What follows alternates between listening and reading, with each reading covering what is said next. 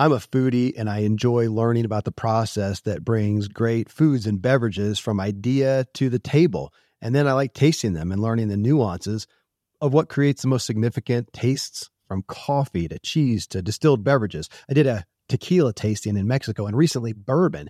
Heaven Hill Bottled in Bond bourbon really impressed me from the story to the taste.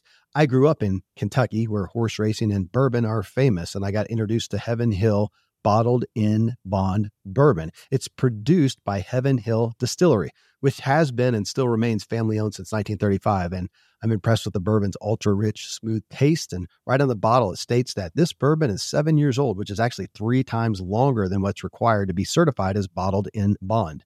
I feel with beverages, the longer the prep, the better the taste. Being a Bottled in Bond product means it must pass a list of 7 requirements that set the standard for this quality bourbon. So look for it at your local store. Heaven Hill reminds you to think wisely and drink wisely. If you're struggling to lose weight, you've probably heard about weight loss medications like Wegovy or Zepbound, and you might be wondering if they're right for you. Meet PlushCare, a leading telehealth provider with doctors who are there for you day and night to partner with you in your weight loss journey. If you qualify, they can safely prescribe you medication from the comfort of your own home. To get started, visit plushcare.com/weightloss. That's plushcare.com/weightloss. plushcare.com/weightloss.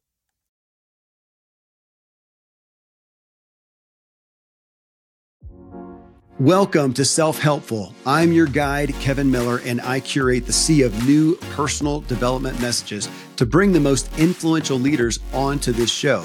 Join me as I question my guests to better understand their counsel so we can all integrate the wisdom into our lives, because we all want to elevate our own experience and improve the way we show up for others. The Self-Helpful Podcast is presented by Ziglar, your premier source for equipping coaches. Visit Ziglar.com.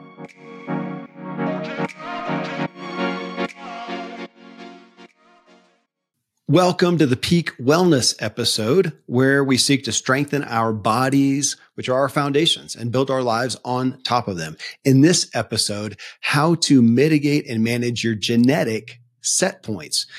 I really want life to be only what I make it and deny any genetic limitations. And yet I realize we do, in fact, have some genetic set points that can help and hinder us along the way. I've suffered some by denying any genetic hindering, but our culture, by far and large, I see suffering for blaming too much on genetics. And the big question is then, how much of an impact do genetics have on your health? And it's not the same answer for everyone, obviously. And we're not here to discount the role of genetics at all. We want to elevate the issue right here. Yet the goal is to take as much agency as possible. The goal is to give you hope that you're not a victim to your genetics. So let's discuss how much of a role they do play in your health and wellness and what you can do to compensate for and negate them as much as possible. I'm, of course, joined here today by my Peak Wellness co-host, Randy James, medical doctor and functional medicine expert, who walks with patients every single day as they pursue their best wellness amongst all varieties of genetic challenges. And you can watch these full episodes on YouTube if you'd like. Just go there, search for Self-Helpful with Kevin Miller. Genetics. So I wanted to hit this. We talk about it. It comes up so often in our shows, I think a lot recently. And admittedly, I want to hit genetics. You know, what role do they actually play in our health? How should we address dealing with them? What should we find out, tests and whatever? But to be open with my muse, it's the frustration that I have with our culture. And I'm going to pick on American culture as usual, and feeling like we look at genetics as it's just the lottery. And if we get sick, if we get a disease, if we're infirm, if whatever, or if, the opposite, somebody's 80 and spry, good genetics. I mean, we've been saying that always. For a long time. Yeah. And it irritates me. I love this topic. I'm glad you're irritated. But I probably should have compassion. That should probably come out in here too. Well, okay. There's going to be a time and a place for the reality that genetics is a real thing. And some I'm going to have compassion on you because you're a white guy and maybe you got a sunburn, and we could blame genetics, and I'm going to have compassion. But at the same time, I'm also going to encourage you to say, hey, you should learn from that. And okay, there's a key word though, blame. There we go. That may be my premise here. To be honest, this is not right. People want to blame genetics. Yes, thank you. So I'm not. We're obviously, as always, we're not. Even though you're a doctor, we're not doing the clinical perspective on. So let's talk about genetics from a Harvard med standpoint. We're talking about the reality of living with it in our lives. Here we all are. We want to be well, and genetics is blamed for so much. And I think that's changing.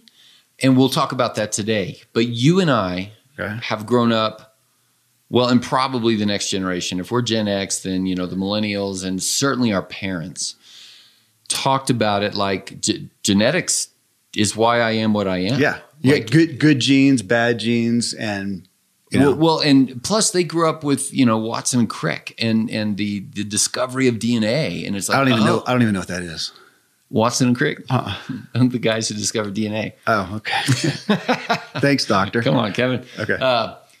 Because they just died, or maybe they died like in the 90s or zeros of that was the seminal event of the 50s and 60s was the discovery of DNA, of how we were put together. And that's when they thought, aha, science is king. We're going to figure out what causes disease and a cleft palate and a club foot and why this guy got this and polio. And so our parents grew up with that thinking process. Yeah. Well, I am this way because the DNA says I'm this way. I'm used to hearing that, good genes. And I could see people saying, because they would look at our kids and say, gosh, or look at you, Dr. James. Here's Dr. James, medical doctor, functional medicine expert. He and his wife live this, uber healthy life. So his kids, good genes. You would expect them to be brilliant, to be great athletes, whatever. Some relevance. You know what? Here's a premise that I just thought. So over here, I'm talking about my angst with a culture who so often is blaming genetics. Now, on the other side is me, who you know very well, who's going to be prone to totally ignore them and give them absolutely no credence in my life at all, maybe to my danger as well. So let's play within the two extremes. Yeah. One other nuance of that extreme is that group of people over there that you're kind of ignoring is going to look at you and say, well, who are you to talk? You're as healthy as you are because of genetics. It doesn't matter that you try really hard to go exercise and that you recognize you need to go to bed on time. And it also, I think to their harm, it takes away the work of life, right? Like your genetics set you up for the things that you can do, and then you go and do them. But somebody over here who's struggling in life could say, well, you're only having success, Kevin Miller, because of your DNA. And in fact, there's a book called Dancing to Your DNA. So this is a hot topic these days. Okay. Is it fair to separate it though? Let's pick on me. That if we talk about my genetics, we're talking about the hardwiring of my cells at birth, at conception. Okay. This is a great place to start. Let me just do the 30,000 foot view of what you're getting ready to talk about. Because I want to take that and hold that, and then my lifestyle from birth to now. Okay. Yes. So, and so for people to learn, as we talk about this big topic of genetics and how potentially confusing it can be, and also enlightening, is to think about it this way, that you're what you just said, hardwiring, and we're looking at a computer right there, and let's use this analogy, that this computer is hardwired with a keyboard. And then there's the soft wiring aspect of it over here. So the bottom line when we're looking at human beings and how much of you is hardwired and how much of you is softwired is right. Is good. Or we could say nature versus nurture. Nature is hardwired, and how you were nurtured from birth is these other things. So hardwiring, you're male. Right. You are Caucasian. You have brown eyes. You have, 5 fingers, 5 toes, well, on each side, and all of these things. That's hardwiring. So the sum total of Kevin, when we talk about your thoughts, your emotions, your heart rate, your biochemistry, your CRP level, your biomarkers, your ability to run a mile, your ability to how you express love and grace and kindness and all these things is soft wired. And the sum total of you, this is the bottom line, is it's 70-30. 30% of your reality is hardwired. Okay, can we back up further into the hardwiring though? Because you're saying those things that are factual as of my birth. I came out of the womb. But if we look at my genetics, isn't it relevant to say my mom is Joanne Miller and look at her makeup? Yeah. My dad's Dan Miller and look at his makeup. So, my mom, from her experiential wait, what do you mean by makeup? Genetics. Her hardwiring. I just said her genetics, her makeup when she conceived you was 70% how she was nurtured the previous 30 years and 30% genetic from her parent that she had no choice in, being white, female, whatever, brown hair and all of these other things. Okay. But then the sum total of her, and it does matter at conception. If you're born into fear, trauma, hate, we think that this does have an impact on the hardwiring aspect of some people. I'm curious. I mean, that's another, the circumstances, because we think about that with my youngest adopted daughter. Sure. She was born into, chaos. Drugs, alcohol, chaos, fear. I mean, the worst of the worst. How much did that have to affect? Because my muse on that is, I think it was John Robbins, the son of the Baskin Robbins founder, wrote a book called Diet for a New America, probably 35 years ago or so. And I think it was in that book where he talked about, he was really ripping on ice cream. Well, animals, dairy and cattle. And he was talking about the difference in a cow in your grandparents' barn absolutely. that you snuck up behind and petted and then shot in the head. And it just, boom, there it is. And there's the meat, as opposed to the one in the slaughterhouse, smelling strung blood, up. Well, strung up in that, some of the tortured. practices were, strung up by a leg that then came out of socket because the thing weighs so much and its throat is slit and the terror. And he was saying, think about when you go by a cop and your speed, you get that flush and they literally chemicals of adrenaline and whatever go through your body. They're saying the cow has that. It dies there. What do those chemicals? Well, you and I, we remember when we had lunch with Stefan and the technique of hunting, and you don't shoot a deer on the run because they're afraid, and running, it ruins the meat. Okay. There you go. And that, So at conception, how much is our meat ruined? well, and the extreme here is a rape. Okay. Okay. So there, you've got a father that is not a father, that is, thinking badly and probably grew up badly or whatever, or war, right? People. So, but we cannot look at, by definition, if somebody is born from that kind of conception, then by definition, they're going to be depressed or anxious or short or.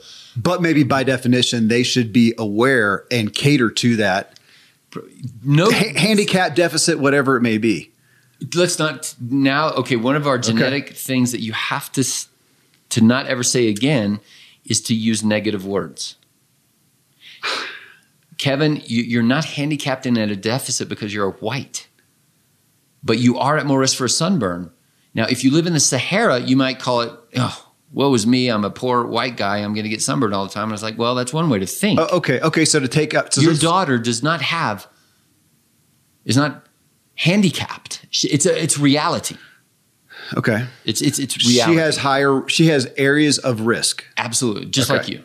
Okay. And as a white Caucasian person, your area of risk is skin cancer and a sunburn. And to that, on a personal development side, which, I talk about on nearly every podcast I do, on a personal development side, here she is.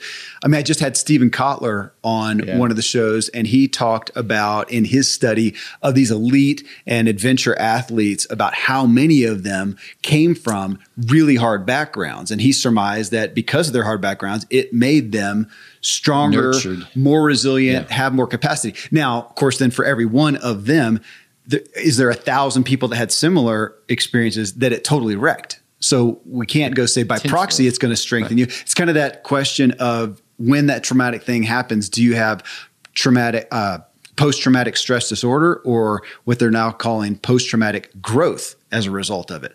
Well, again, not a happenstance issue, but and all of us have a little bit of both. Right. Okay, so looking at that genetics of that, the old adage that whoever said, I don't know, Hyman or whoever said, made it up to even know, genetics loads the gun, lifestyle pulls the trigger. So for us to all understand what kind of gun that we have that could have, maybe because of the trauma, could have some greater strengths as a result of those, that's right, but could have some greater risks challenges as well. Sure. Yeah. Okay. That's exactly right. If people don't, a takeaway point is that you cannot change your genetics. You cannot change the genes your parents gave you, but you can sure nurture them in a lot of different ways. Well, and again, we're going to, as we often do on the personal development side, say they can be redeemed. Well, again, if you say be redeemed, then that means they were bad. Well, come on. If you redeem your whiteness. You just said, okay, right. But you just said, if we said rape at conception had a possible, it altered the ingredients. It's probably not for the better in that moment, at least. So it's hard to use this as an example because we don't, we don't live in that economy. Okay, so this is not a genetic thing, but something. So we were talking this morning, as you know, my wife's been in a couple car accidents and has neck injuries that she's always dealing with. And she was talking this morning. We were having family devotions, and she was talking about the redemption of or how she could use that and come out stronger or whatever. But then I said, it also may not have any benefit for you, honey. What if that's what if we could get in the mind of God and He goes, you know what, that's kind of stinks for you. So sorry, but you now have insight into chronic pain that you can help somebody else and relate to them in a way that Kevin Miller can't, because I've never dealt with it. And that's a redemption for that thing that may just kind of stink overall. Yeah. We're dancing around with semantics here, and I think you can say that. I just don't want Jadaria to feel like her birth needs redemption. Right? Like it's okay. Or think of the person who was born from a rape kind of status. Like everybody from day one would say, oh gosh, I'm so sorry. Right? Like it automatically sets, in our race conscious relationships today, I do think that, like we've talked about privilege and things like that there is, we don't blame you for being white, but there's a challenge to that. Or somebody for being black, but there's a different set of challenges to this. And they're asking you, have you had cancer in your family? And that's going to affect the rate of your insurance. I mean, they think that it matters that much that they think that's a handicap enough that you're a higher risk. If your dad had cancer, your mom had cancer, their parents had cancer. Okay. So when we talk about literal genetic makeup. At the same time, insurance is not allowed to ask anything about raw genetic material. No, there's a law. Which I think is terrible. If I'm going to insure you, I want to know everything. But you're going to say it's not fair because it's not fair to look at it as a handicap. But they are saying at least cancer. What are the other ones they put in there? Heart disease? I don't know. I don't remember anymore on insurance. The questions they ask. Well, you're talking life insurance. You're not talking health insurance. Do they not for health insurance? No, it's illegal. That's the whole debate about pre-existing conditions. Mm-hmm. So one of the pre-existing conditions that we all have is what our genetic code is. Now, the genetic code. Okay, so you're getting into the weeds there. Before we get into the weeds, let's back up at 30,000 foot view. Okay, because that's a weedy question. We're not going to have a solution to that but we're going to come back to that. Is in the genetic code what, like they thought, so the genetic code was cracked in 1999. Francis Collins, $1 billion project, and it was President Clinton on the front lawn and, announcing this big thing. It was hailed as one of the greatest scientific things, 1999. And it was. So they cracked the genetic code. We know, and you have about 20,000 genes, about 3 billion base pairs. So all of human uniqueness is wrapped up in this code of 3 billion base pairs. Okay. And they literally thought, okay, we are now going to figure out diabetes.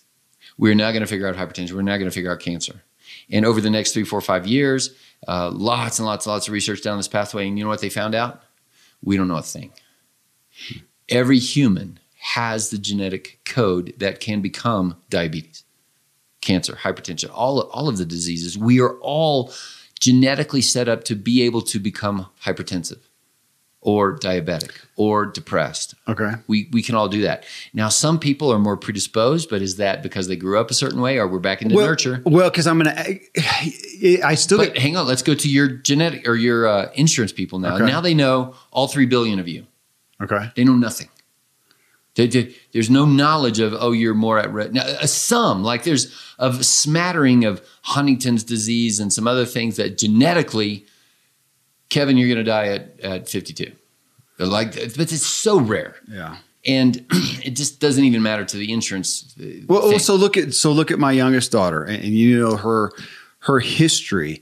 So so she had a mother, grew up on a Native American reservation, fed a diet of sugar. Mm-hmm. I mean, it's unbelievable. And I'm saying and I know that's not fair to paint a broad brush, but if anybody's out there that takes offense at that, I spent a lot of time on Native American reservations, and I'm going to paint with a broad brush. The majority of it's really bad at least in the core of them.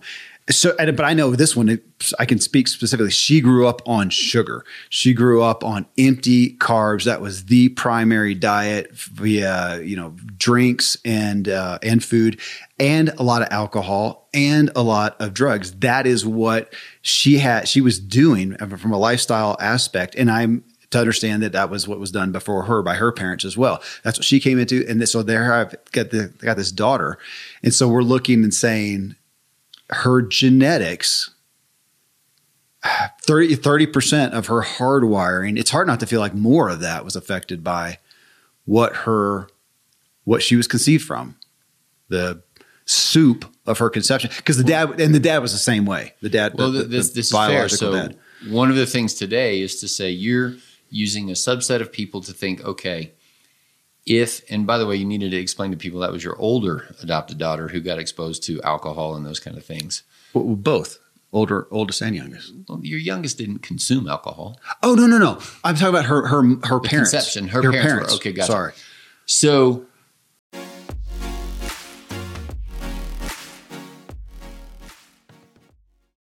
friends, I'm pretty candid about my lack of financial prowess. Money and numbers are fairly Greek to me, so I need a lot of guidance. One of my closest friends is a wildly successful wealth manager, and I'm working on some financial literacy and just continually seeking guidance. So I ask you to check out yahoofinance.com. Nobody knows it all, and Yahoo Finance is an incredible resource for the rookies like me or the seasoned investors. Before my dad passed away recently, Dave Ramsey and his wife Sharon flew down to visit. We all got to spend a day together, and I was at yahoofinance.com just now. I saw multiple news flashes from Dave and other people that you respect, and they were hitting so many of the hottest areas in finance today. So it's a place to get a snapshot of all aspects of your financial interests, and if you have them, your portfolios. I hadn't realized Yahoo Finance is the #1 finance destination, producing a holistic look at the financial news cycle, including breaking news, original editorial perspectives, analyst ratings, independent research, customizable charts, and so much more. So for your comprehensive financial news and analysis, visit the brand behind every great investor, yahoofinance.com, the #1 financial destination, yahoofinance.com. One more time, yahoofinance.com. I live high up in the Rocky Mountains where the air is clean and fresh as possible, but then I step indoors and I'm breathing in untold amounts of toxins and allergens from paint and carpet and cleaning chemicals and pets and furniture and appliances and mold and so on. Studies show the indoor air is 2 to 5 times more polluted than the outdoor air anywhere you are, and in some places it's 100 times worse than that.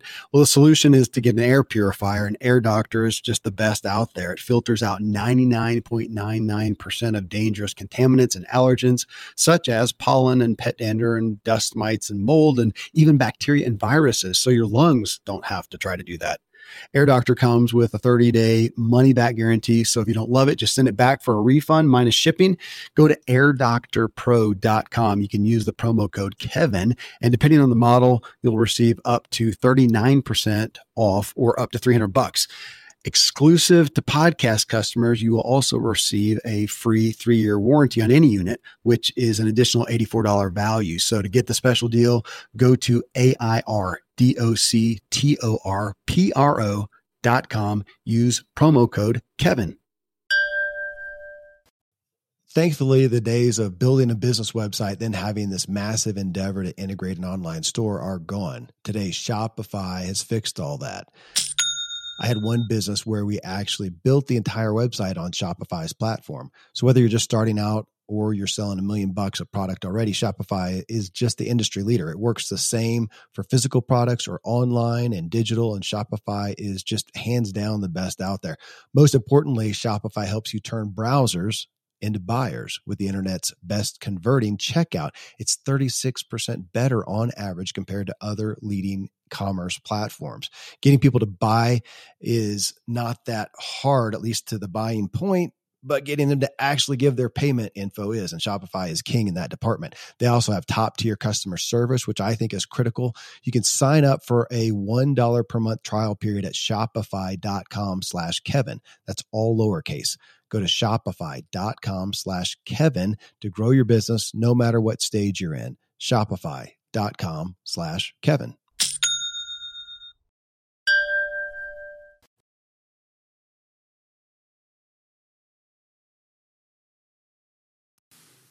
I do think this is part of what I think in terms of a functional medicine approach influenced by a biblical thought process would be that our genetic code is becoming more unstable, unraveling.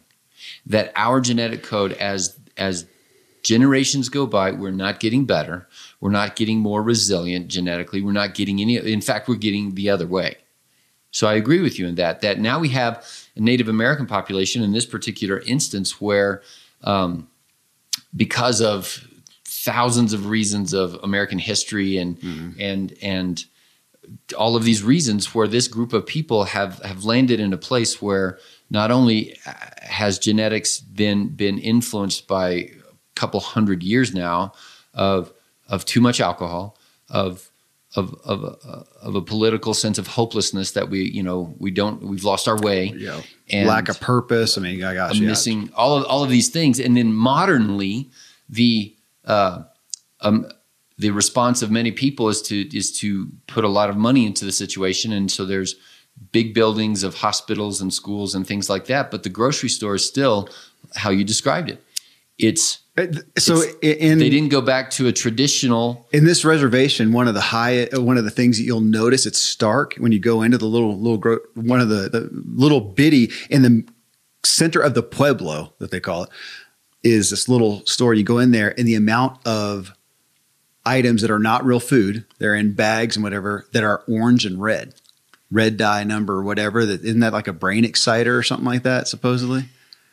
I don't know. It's total like the flaming hot, Doritos or whatever they are. But it's stark. That is really. There's like a show, Joe versus a Volcano. If anybody's seen that old Tom Hanks movie, great movie. We own it, and they go to this kind of a Native American island, whatever, and everybody drinks Orange Crush. That's like their thing. And it's a terrible depiction of a reality. It's so stark when you go to this pueblo and see the amount of not only junk food and empty carbs and sugar and stuff, but of these salty snacks that are all the high red ones. And then we had some of these, we've had a lot of them stay at our home, and that's what they gravitate towards. Even the drinks like the Mountain Dew, anything red. And it's just interesting. And you could conjecture and say, can we set up a study that says, okay, we're going to quantify how much red dye goes into a group of people, and then we're going to look at genetic markers right now and then 3 generations down the road, because it's going to take a long period of time. And of course, we don't have those studies because that would be very, very expensive and 80 years of time to get 3 generations down the road. So it's conjecture.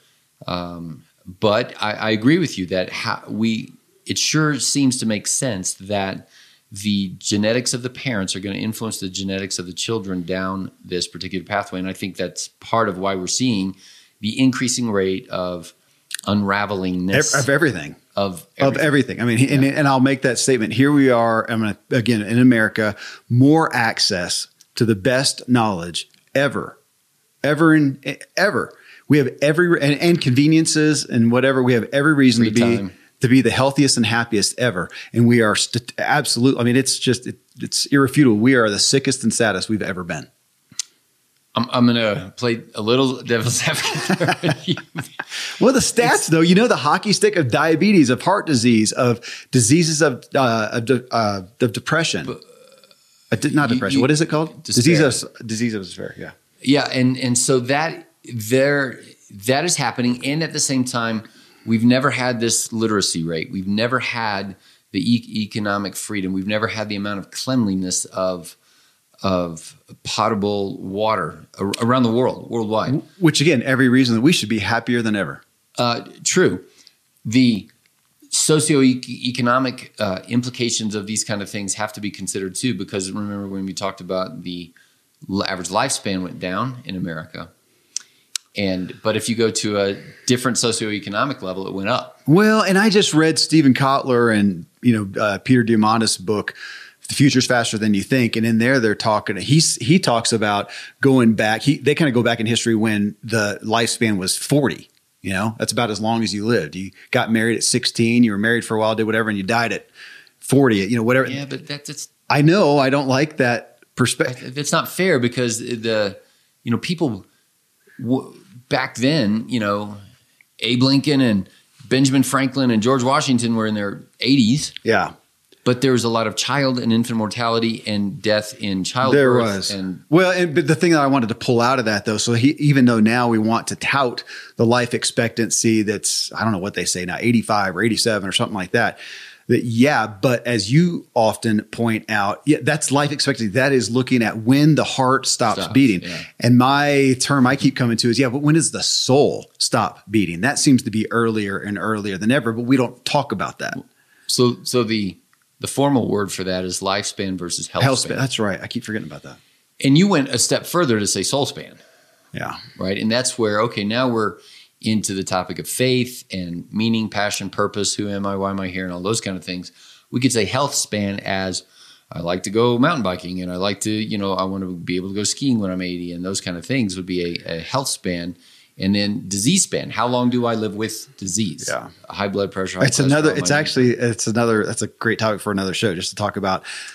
Well, talk about that. Genetics does not have that much influence on this. And so that's a big question. Topic. So if we look at this, we're 25 minutes in to say, okay, with your patients for the average person, how much importance, gravity, attention should genetics get? Would you say 30%? Well, okay. I mean, because I've never had, have I? I don't think I've done a genetic test. You did. Yeah, I did. And you got into doing that with patients. So you had people taking 23andMe?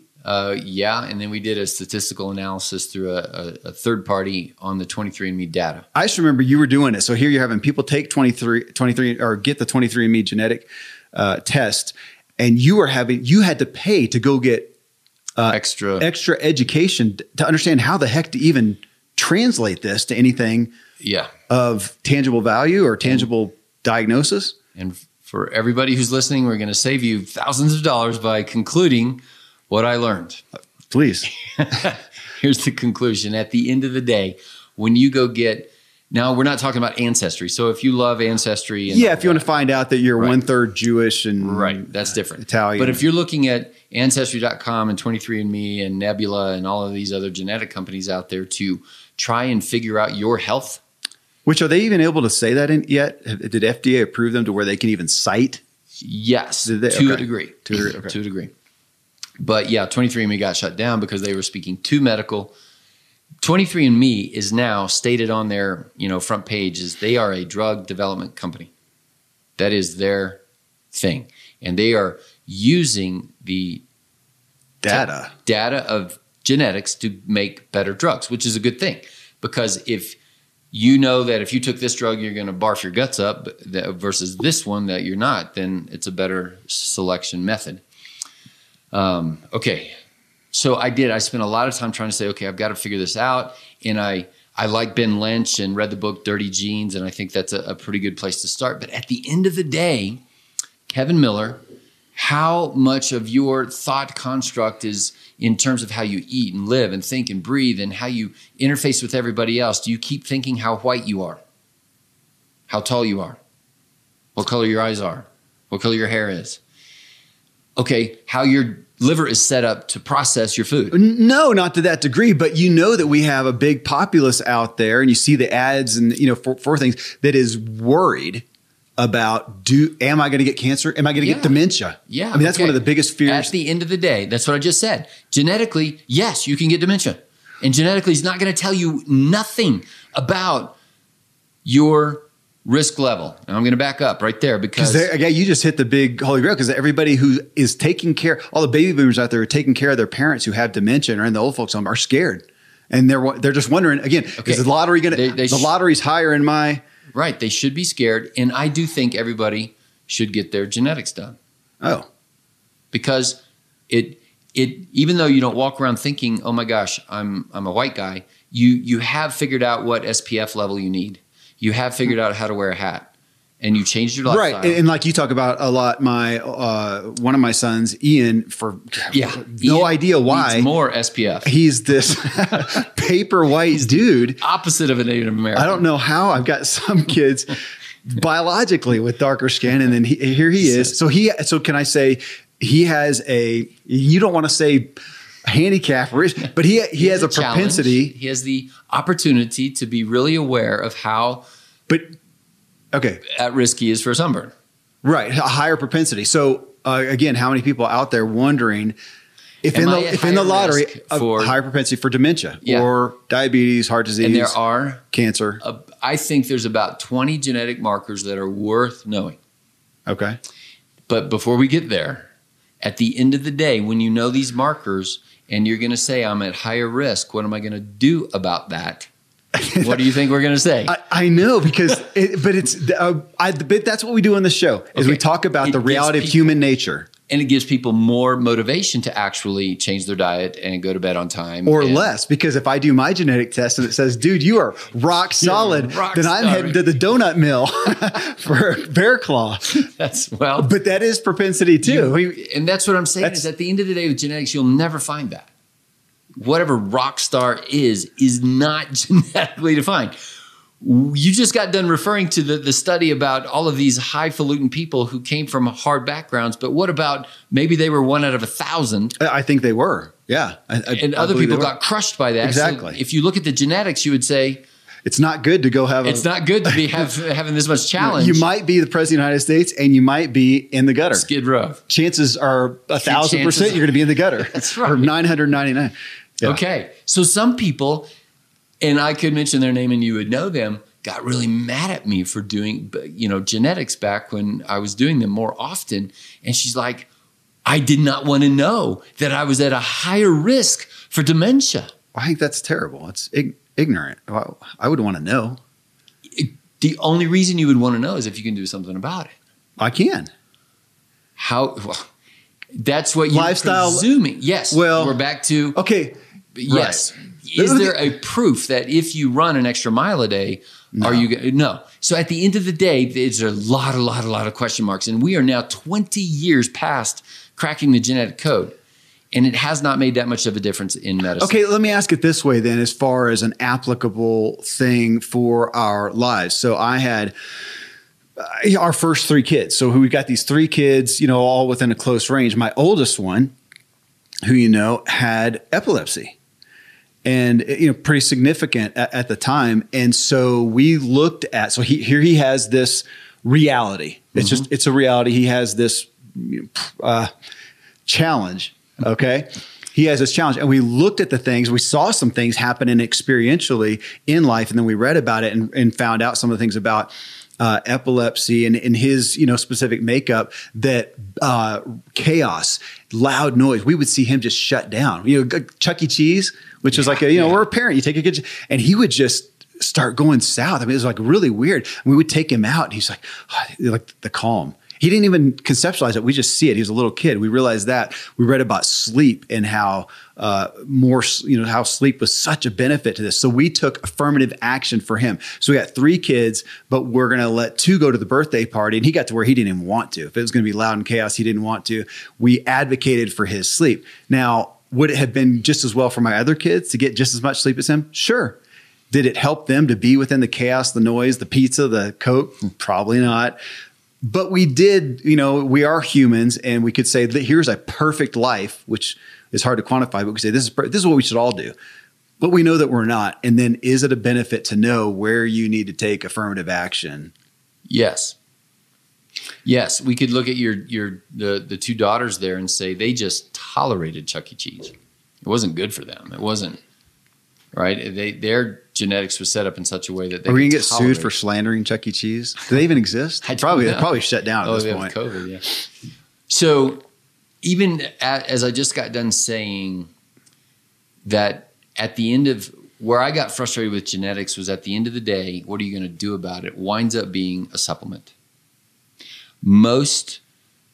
If you go and do almost all the websites that say, hey, send us your genetics and we'll tell you what to eat. And what they mean is we'll show you a supplement list. Right. So that's where I got frustrated. Wasn't that what the telomere company did kind of? Look at your telomeres and, you're at this percentage and then send you lifestyle? Teloyears was the company that we used, and I liked them because at the end of the day, their 4 main things was, okay, if your telomeres are short, what are you going to do about it? Well, sleep is a big one, exercise is a big one, nutrition is a big one, and safety, which is what we would call relationship, feeling safe in your own home, not being in a war-torn environment or a place of poverty where you just don't know where your next meal's coming from. Talk about that. So it was mentioned. They mentioned it. Kotler and Diamandis in Futures Faster. They mentioned Oura Ring for sleep, and because they're talking about the technology aspect, and they talked about telomeres and the ability to look at those. And so, layman's term, it's your chromosome health. Is that fair to say? Fantastic book was Carol Blackburn, and I forgot the name of the book. The telomere effect. Well, she got the Nobel Prize with a team of, finding, describing, characterizing telomeres. Basically, your chromosome, if you think of a shoelace, the telomere is the cap on the end of the chromosome, like on your shoelace. So it keeps the end of the chromosome intact, or the end of not the chromosome, but the chromatin, or the one aspect of the DNA. It keeps it intact. And if your telomere length is shortened, then that corresponds to age. So as you age, we'll shorten it. It corresponds to these things: sleep, nutrition, exercise. So and the reason I brought it up is because here you and I are, and I would say we had in a lot of ways, we had a very similar upbringing. Yeah. Mom and dad, safe home, faith, good relationships for the most part. We got out. We did well. Standard American diet. We haven't had trauma. We're privileged, white American men. And we took this telomeres test, and mine came out pretty good and yours did not. Right. And to look at that and go, what? I don't even know genetic deficiency, whatever issues are in your past any worse than mine. We don't know, to the point to where we talked to the chief medical officer. Yeah. They didn't really have much to tell us other than citing, not in you, but just saying, well, we have seen an impact from ACE scores, adverse childhood effects, right? Mm-hmm. Which goes back to safety. You don't have unless you were beaten and bludgeoned and just don't know about it. But we don't know. Well, and he also said, obviously I did grow up in the standard American diet. Maybe that shortened my telomeres. So did I. Right. But maybe you also grew up in the sunshine and you got sunburned XY enough to have more AK on your face and I got just as many sunburns and I don't. Right. I mean, the surrounding environment is still going to have a different impact on your unique genetic self. But that is where we look at the genetics. Did some thread of 30% genetics come in and your telomeres are theoretically exposed. I didn't tolerate the standard American diet. Okay. Right. Like I wouldn't blame my genetics. I'm not set up for short telomeres, probably. 30% chance that I might be just set up to have short telomeres, and that could be true. But I don't have short-lived people in my family who, just died of whatever reasons at 60. Right. And in fact, I have long-lived people. Do you? Yeah. Okay. But it goes back to maybe my response to the standard American diet from 0 to 30 was more devastating, just like your son. Same Chuck E. Cheese, and for him, that would be interesting to see his telomeres. I mean, to take this, you said the word again, though, to blame genetics. And if there was a point to the show, like, what the heck are we talking about? We're not doing this to inform people of clinical issues on genetics. It's what do we do about it? How do we look at it? Yeah. And I would say, what is our point? It's that there is no benefit at all in blaming genetics. There may be there is in living a lifestyle to do our best to, and I don't know if you're going to like this, but I would say to combat whatever genetic predispositions we may have. And we all have them. And we all have them. We are all on the spectrum. But let's use some of the specific 20 because at the end of the day, I still think people should look. Okay. Because it's data. And if you have a wise, mature thought process, you can use that data to help you make decisions about how to live. I would say it's good if we're talking about behavioral psychology. Yeah. It's good for us to know because it will help us make better decisions. That's right. Okay. 100% agree. Okay.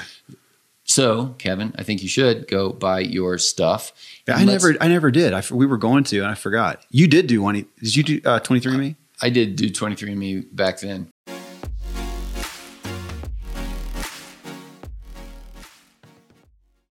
When you need mealtime inspiration, it's worth shopping Kroger, where you'll find over 30,000 mouth-watering choices that excite your inner foodie. And no matter what tasty choice you make, you'll enjoy our everyday low prices, plus extra ways to save, like digital coupons worth over $600 each week. You can also save up to $1 off per gallon at the pump with fuel points. More savings and more inspiring flavors make shopping Kroger worth it every time. Kroger, fresh for everyone. Fuel restrictions apply. Another day is here, and you're ready for it. What to wear? Check. Breakfast, lunch, and dinner? Check. Planning for what's next and how to save for it? That's where Bank of America can help. For your financial to-dos, Bank of America has experts ready to help get you closer to your goals. Get started at one of our local financial centers or 24/7 in our mobile banking app. Find a location near you at bankofamerica.com/talktous. What would you like the power to do? Mobile banking requires downloading the app and is only available for select devices. Message and data rates may apply. Bank of America NA, member FDIC. Your brain needs support, and new Ollie Brainy Chews are a delightful way to take care of your cognitive health. Made with scientifically backed ingredients like Thai ginger, L-theanine, and caffeine, Brainy Chews support healthy brain function and help you find your focus, stay chill, or get energized. Be kind to your mind and get these nootropic chews at ollie.com. That's OLLY.com. These statements have not been evaluated by the Food and Drug Administration. This product is not intended to diagnose, treat, cure, or prevent any disease.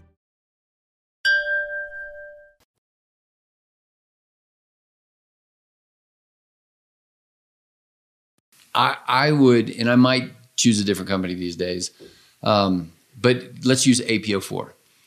So APOE. Layman's term. Yeah. So it's called APOE. That's the name of the gene, and apolipoprotein E is what it stands for. And it's you could write a book just on this topic in and of itself. But so everybody has a way that their genes code for developing this kind of cholesterol. Apolipoprotein means cholesterol, or is a lipoprotein. It's a piece of fat, and your body builds your cholesterol much more than you eat it. So your body's making its own cholesterol. So apolipoprotein E, and you can have a genetic construct that is labeled a 2, a 3, or 4. So how your genes are set up from your parents. One parent gave you a 2 or 3 or 4, and the other parent gave you a 2 or 3 or 4.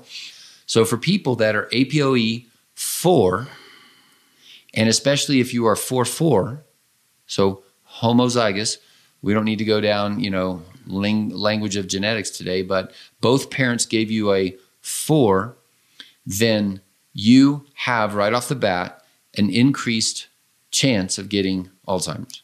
About 15 times normal, or 15%. I don't know if I'm saying that the right way. A 15% increased chance of right off the bat, doesn't matter, if you live good, live bad, live this way or that, just statistically. So it does matter if you live good or bad, of course, but statistically, 15% chance. Is that person generally going to have a higher cholesterol? Generally, yes. Because I've seen that. I've seen people where, man, my experiences, they live healthier than I do even, and they've got this familial stupid high cholesterol. Yeah. So it helps them to make decisions. So an APO4, and if they've been having years of cholesterol, I would be more inclined to say, yeah, you should take a statin. But I don't want to take a statin. Okay. Right? Like it's kind of like the person saying, but I don't want to wear sunscreen. Okay. You're just more inclined to get a sunburn. And you have those people though who come in with something, they go, I do not want a drug. And so you do your best on the nutritional supplement side and the lifestyle design. Yeah, the whole thing. Part of lifestyle would be, are you a lifestyle of take medicines or drugs or don't take drugs or pharmaceuticals, right? Like there's nothing wrong with pharmaceuticals. It's not like it's bad. It's a tool for a person to use. Yeah. That just like surgery, there's a time and a place for anesthesia. I would rather not do natural surgery. Right.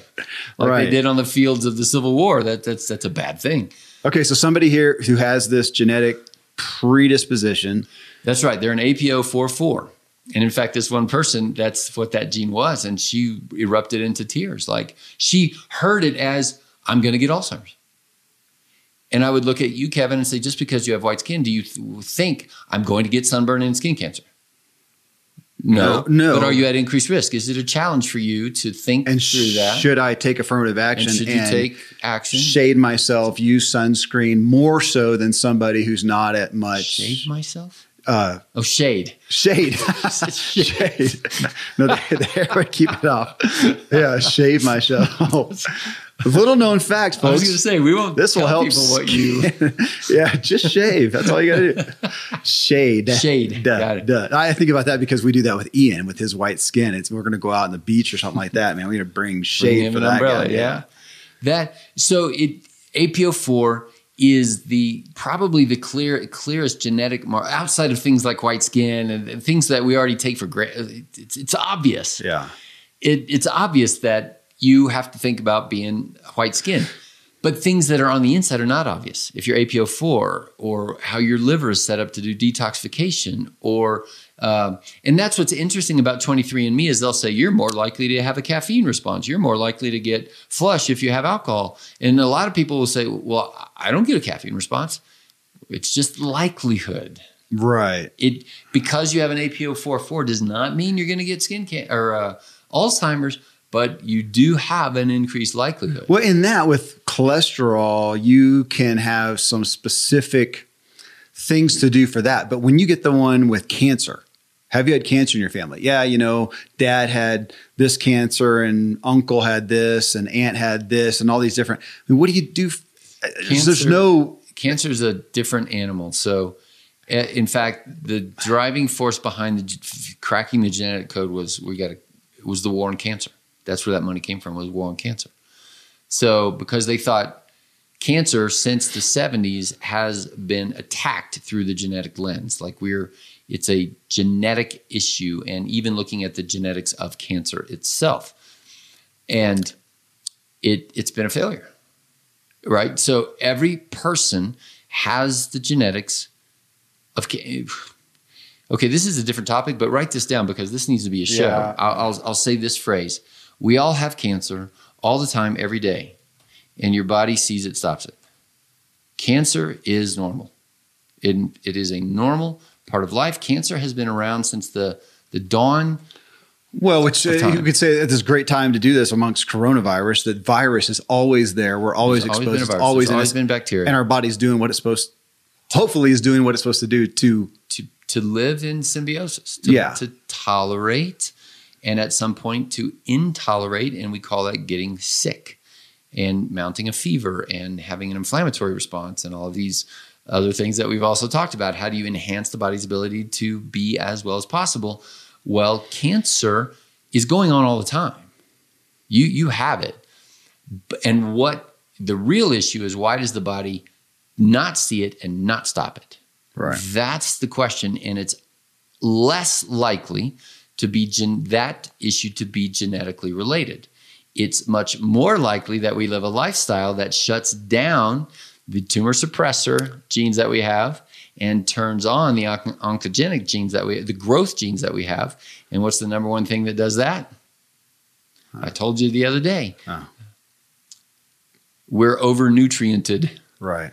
Overfed, underfasted, undernourished, underslept, overstressed. Now, genetically, all of us have cancer going on. We can all get it. But, if you undersleep me, am I going to get cancer versus undersleeping you? Or am I just going to get a headache and you get the cancer? Right. And then we're back to the things that we do and how are things going to manifest, and it's going to be different. If they manifest, and how are they going to? So if we look at again, we could take this and say genetics. On one hand, who cares about your genetics? Here is, if we could create, which we can come to some aspect of the best lifestyle you can live to be healthy and ward off illness, sickness, disease, and whatever. But you're still saying, okay, yes, there's that. And it would be great if we'd all adhere to this. And we're not going to. We're all going to have our appetites and vices and things we do. Knowing what your genetic predispositions are may help you be accountable to some certain areas of affirmative action in your lifestyle, diet, whatever, to help address those, like that APO. Like the APO. Yeah. Let me restate what you just said a different way. Back to that 70-30 idea, or 80-20. Right. Is if you go over here to these good lifestyle measuring, ideas, some people are still going to get sick. Right. Right. Okay. So let's go over here to all these people, and Kevin Miller, you wake up tomorrow and you have cancer. Yeah. And you're going to be, oh, did I eat wrong or this? Well, I failed. All this effort and I failed. Yeah. Well, it's going to happen and you're going to die. Yeah. Right. So we're trying to push that marker back by these things. Yes. But if you knew, 20% of people over there, they still lived really well, but he still got cancer or diabetes or heart disease or whatever. The genetic, if we know about, you had a predisposition, let's stay with Alzheimer's. Yeah. You had that APO4. So over here, if you had been the guy to say, well, you know what, I'm going to go ahead and choose to take a little bit of a statin because that seems to reduce my risk. Okay. Does that guarantee you that you're not going to do it? No, it just puts another little notch on the thing over here. Now, the problem is people don't generally turn into their genetics until they're already over there and sick. Yeah. And then they want to figure it out. I'm like, you're. And I do appreciate Dr. Ben Lynch, and he wrote a book, Dirty Genes, Genes, Dirty Genes. And he said, hey, don't ever blame your depression on genetics or your Alzheimer's or whatever. He's like, that's the wrong stance. Don't blame. You're not depressed because of your genetics or Alzheimer's because of your genetics. You were born with your genetics and you lived them. And you created an epigenome, and that is far more influential on how your genes are behaving than the actual genetic material is the epigenome, which is lifestyle. But what about somebody who is, and we have a lot of these patients, they're doing the nutrition, they're doing the exercise, they're doing the whatever, and we're not reaching goals. We're not reaching their biomarkers or whatever their goals are. And at that point, I'd say, let's go by the data and have this thought process and say, well, son of a gun, you're APO44. Well, I would change this and that and this and that, and I would take these supplements. And is it going to guarantee that you live forever? No, but we're just reducing the chance of the bad outcome, increasing the chance of the good outcome. Yeah, and when we're just on that overall perspective, I am motivated to be living a lifestyle that will prevent as much as possible, let's say, cancer here. So if I get diagnosed tomorrow, I'm going to assume that I help stave it off, hopefully. It could have happened 10 years ago. So maybe I bought myself 10 years with a healthy lifestyle, or gave myself the ability to hopefully get past it and recover instead of succumbing to it. Either way, I'm better off living this healthier. Let me give you one more and in that. Okay. In the past, did you live perfectly? No. So some of that imperfection is a part of why you have cancer. Yeah. Right. Yeah. But you can't go back and blame. Right. But you look forward and say, okay, I don't want to do this. Yeah. And the point is the motivation as opposed to going, oh my gosh, I'm going to die anyways. Or I got cancer. Well, all that, I should have been eating donuts all the time and just enjoying life. No, you gave yourself, I agree, added years of not cancer. If not comparing you to other people, but comparing you to the theoretical other Kevin. Yeah, the possibilities of Kevin. Possibility. All right. And you also gave yourself a much better chance of withstanding chemo, withstanding surgery, withstanding whatever it is you need to do to give your body the best chance of. Which is what billing Lance Armstrong got back when he got cancer, is that he was able to go through it and recover at a better level because of his, overall health and different varieties. And he had a good cancer. Did he? Yeah. Okay. It's curable. Okay. Well, but that's the billing he got. But I like the premise of that, though, of, what can I do if I'm going to get that thing? If I can't totally ward it off, what you tell me all the time, Kevin, you can't. You're going to die. You're going to die. And I can't guarantee, there's nothing I can do to guarantee I'm not going to get cancer, that I'm not going to get. But you'll go through it better. Yeah. Here's a good analogy for that is pregnancy. Like a lot of women, my wife was one of them who kind of had, maybe your wife too, who kind of had the thought process of, I'm pretty healthy. I bet I have a really easy pregnancy. And I'm like, no, you won't. Uh-huh. It's going to still hurt. Uh-huh. It is gonna still be a challenge and all of those kind of things. But I guarantee you, when you have the mindset of I bet I'm gonna have a good pregnancy, you're way better off than if you have the mindset of, oh my gosh, this alien is on me and I have nothing to do with this and I'm just gonna be miserable. You will have a miserable pregnancy. Okay, well then just on the mindset, this is the thing you and I talk about so often, that we do not, true fact, we have not gotten many illnesses. We do not, come down with stuff much. And is that because of, the diet and exercise and the whatever, or how much of that do we attribute to the fact that we just don't think we will, we expect not to? I think some of it's got to be related to that. It's placebo but placebo. Have we done a show on placebo? No. That needs to be on there. The biochemistry of placebo in America has a negative connotation, like, oh, it's all in your head. I'd be like, well, if it makes you better, loving and joyful and thinking cares. That's right. Yeah. Give me more placebo then. Yeah. Better yet is I want to wake up on purpose with a mindset of I'm not going to get sick and I'm going to have a good day. Mm-hmm. Oh, that's just all in your head. No doubt. If I start giving one of my kids a pill and say, dude, this is guaranteed to make you run 10% faster, they will likely run 10% faster, even if it's full of air. The new way to be good parents. It's psychology. Do you have a patient? I do. You do? All right. Well, you're a doctor, so that happens. Okay. Well, I felt like we need to do justice to this aspect of genetics of what do we do about it? I think we could do another show on how do we read our genetics, because APOE, MTHFR, CMT, these things do have. It's another hour of how do you read your genetic report. Well, so this is the how about you do psychological. We use that as an example of go through, share your dirty underwear. Okay, so this is the psychological perspective aspect on genetics for those of you who want to be philosophical. Thank you. We could do a tactical one, a clinical one. I like tactical. Tactical? Okay, good. Because I'm no good clinically. Well, friends, I'm sure you know some people in your life who maybe don't give enough credit to their genetic set points, and they do well to give them some focus, like myself. And you likely know some folks who give way too much credit and blame to their genetics. So maybe think about sharing this message with them, whether you share the podcast itself or just some of the key messages that you heard and resonated with you. Friends, thank you for tuning into Self-Helpful, where I curate the sea of new personal development materials and help you integrate wisdom into your life, because we all want to elevate our own experience and improve the way we show up for others.